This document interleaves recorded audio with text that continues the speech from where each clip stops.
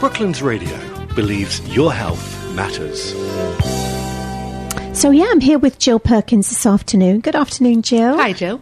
Now, Jill is a copywriter by profession. Yes.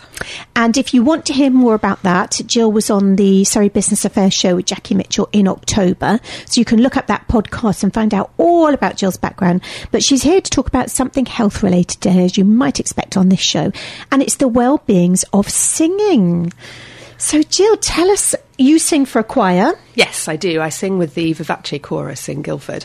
I've sung with them for about 8 years since I moved here. But I've sung all my life in choirs, and I've moved around a lot. So a choir has been a really good way for me to integrate and meet new people every time I've moved around. So yes, singing is a big part of my life. And I agree with you. It has such amazing physical and mental benefits. So, just tell us a bit more about that. Explain to people how much it can help. I think I'm really passionate about this because, I love music. I'm quite well trained. But actually, I believe that everybody should sing and everybody has the capacity to sing. And I don't really care where or where they do it. I sing in a big choir. We sing from music. It's auditioned. We sing with orchestras. But actually, one of my favourite things is when I'm pulled up at the traffic lights and I look across and there's somebody sitting in their car belting out whatever you just played on the radio. Because that in itself is an incredible release, and it's good for them physically and it's good for their soul, and I think it's an amazing thing. And I come across people all the time who say, what do you do for a hobby? And I say, well, I'm a singer. And often the first thing they say is, oh, I don't sing, I couldn't sing, I can never sing. But actually that's just rubbish. Everybody can do it, and it's just having the confidence, and it gives you such amazing benefits. So there are physical benefits, if you're standing up to sing. A good singing teacher will tell you that your posture is really important. So it's almost like going to an exercise class. You stand with your feet hip width apart and you stand up straight so that you can breathe properly. And all those things are incredibly beneficial to your physical well-being. But it's also important for a lot of other reasons. Yeah, no, I completely agree. And I'm one of those who belts it out in the car. And also just in the kitchen sometimes, if you're feeling a little bit flat, I just put something on and I'm dancing along as I'm cooking or whatever I'm doing. Absolutely. That's what it's all about. I sing with my kids in the kitchen. So if we're in the kitchen, we pop on a playlist or we put on the radio and we're all in there belting out. And it doesn't matter if we're not in tune. No. And it doesn't matter, what we look like when we're doing it. It's that kind of thing, like, dance like nobody's watching. The same thing happens, you sing like nobody's listening. Yeah. And it's a marvellous release. It's a fantastic release. So I think everybody should just let go and do Absolutely. it. They say, don't they, that if you smile, however miserable you are, if you can make yourself smile, it does actually do something to you. It does. Energetically. And I think singing's the same. I think it is the same. It's such a physical activity. So if you are, a solo singer has so much to think about. They have to think about their breathing. They have to think about the shape of their face and the way they make the vowels to produce the sound properly. And there's a whole load of physiological stuff that goes on in order for someone to sing properly. It's actually, if you're singing properly as a professional singer, it's tiring, it's exhausting work. But it's exactly that. You're using the muscles, that makes you feel better, it makes you feel brighter, and you have to concentrate on what you're doing, and that's also really good for you. Yeah, and also the vibrational energy. Yeah, absolutely. So you've got the vibrations from the instruments. I know I go as often as I can to gong baths. I went to one on Saturday and brilliant. I love it. And you just feel all those vibrations running through your body. Yes. So if you just maybe turn the bass up a little bit when you're Absolutely. when you're and if you're something. Properly anchored on the floor, that's what you get. You get those fantastic bass. And that can be from, that's one of the reasons why live music is so great. And whether that's classical music in a concert hall or whether you're, right down at the mosh pit at a festival, you get those vibrations and that lifts you and it makes you much more enthusiastic, and there's a definite physical reaction that comes along with that. And then that has it releases your endorphins. So it's the same as anything that makes you happy. It's a happy pill. And it has that chemical reaction in your brain, and so you're automatically much happier when you're singing along to something than you are if you're just listening to it. So it does make a difference if you're interacting. And I think if you're singing in a group or you're at a concert in a group, the same thing happens. Everybody's vibrational energy rises. and you're then surrounded by all this wonderful energy, which just makes you feel good. Absolutely. There's such an amazing group vibe in singing with a group. That's why people love rock choir, for example, because you don't have to have any musical training. You learn it by heart. You're dancing at the same time, and you have this amazing collective noise going on all around you, and you can't help but be uplifted by that. And it's great to listen to, but actually being part of it is something extraordinary.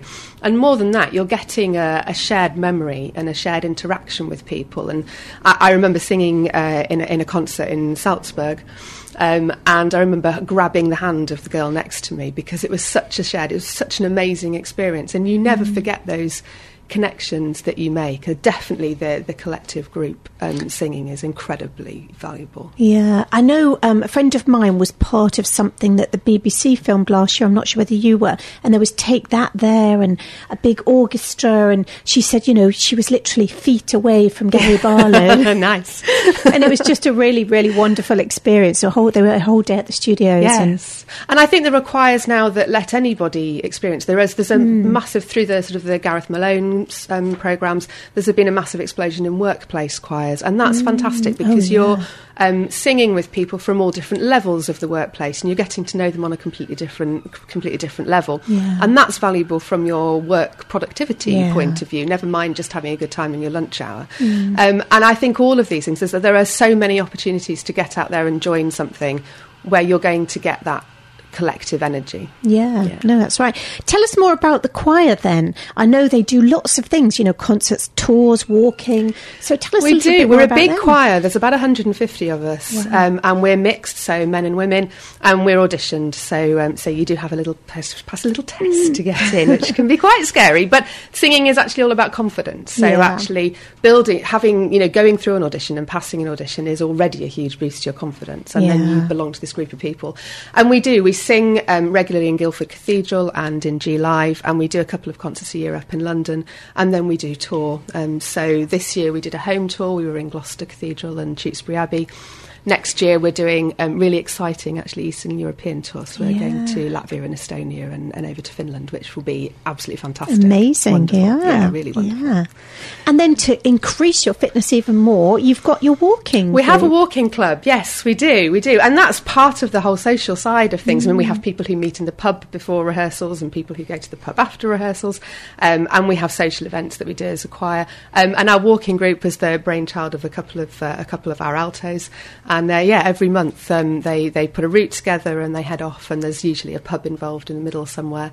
But again, it's just using that physical energy and making the connections. And for people who want to expand their social circle, it's a fantastic way of doing it. And also here, I mean, we're just spoiled for choice in terms of where we can go in the beautiful countryside. So there's never any shortage of people taking up the walking offer. And I saw that they were, sort of an average of about 7 miles, which is a lovely distance to walk. It's just right. Really. Yeah. It is just right. And they do longer ones, and every so often we've had a walk where we finished with a ride on the Watercress line, and we've had one where we did a canal boat down the River Wey. So there's always something slightly different going on. And there's a core of people who do every walk, but it's very much a come and do it if you can, and bring your dog and bring your family, and just get to know everybody. Yeah, and you're right, it's such a social thing, isn't it? So for anyone out there who's moved to a new area, who may have lost a partner, or suddenly be an empty nester, which we know can affect people quite dramatically. Absolutely. It's a really great way to meet a new group of friends. It's a fantastic way, and I think that one of the reasons that that people sort of stop singing, people quite often sing all the way through into university, into early working life, and then they have families and they have responsibilities and they're working longer hours, and it kind of falls off.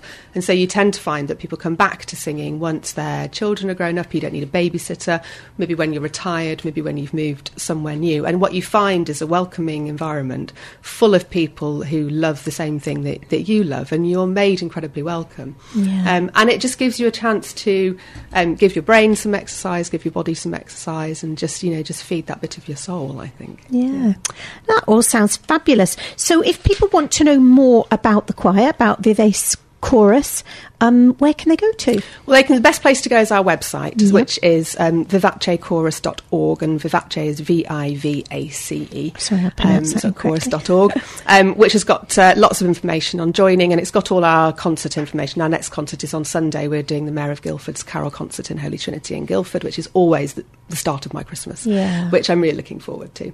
And also you can find us on Twitter. We're at Vivace Chorus, and on Facebook.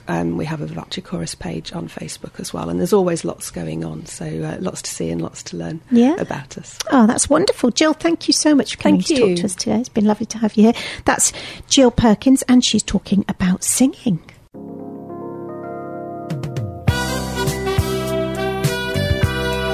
Brooklands Radio believes your health matters. If you've enjoyed this podcast, why not keep up to date with the sound of Surrey by listening live at brooklandsradio.co.uk or through our free mobile app.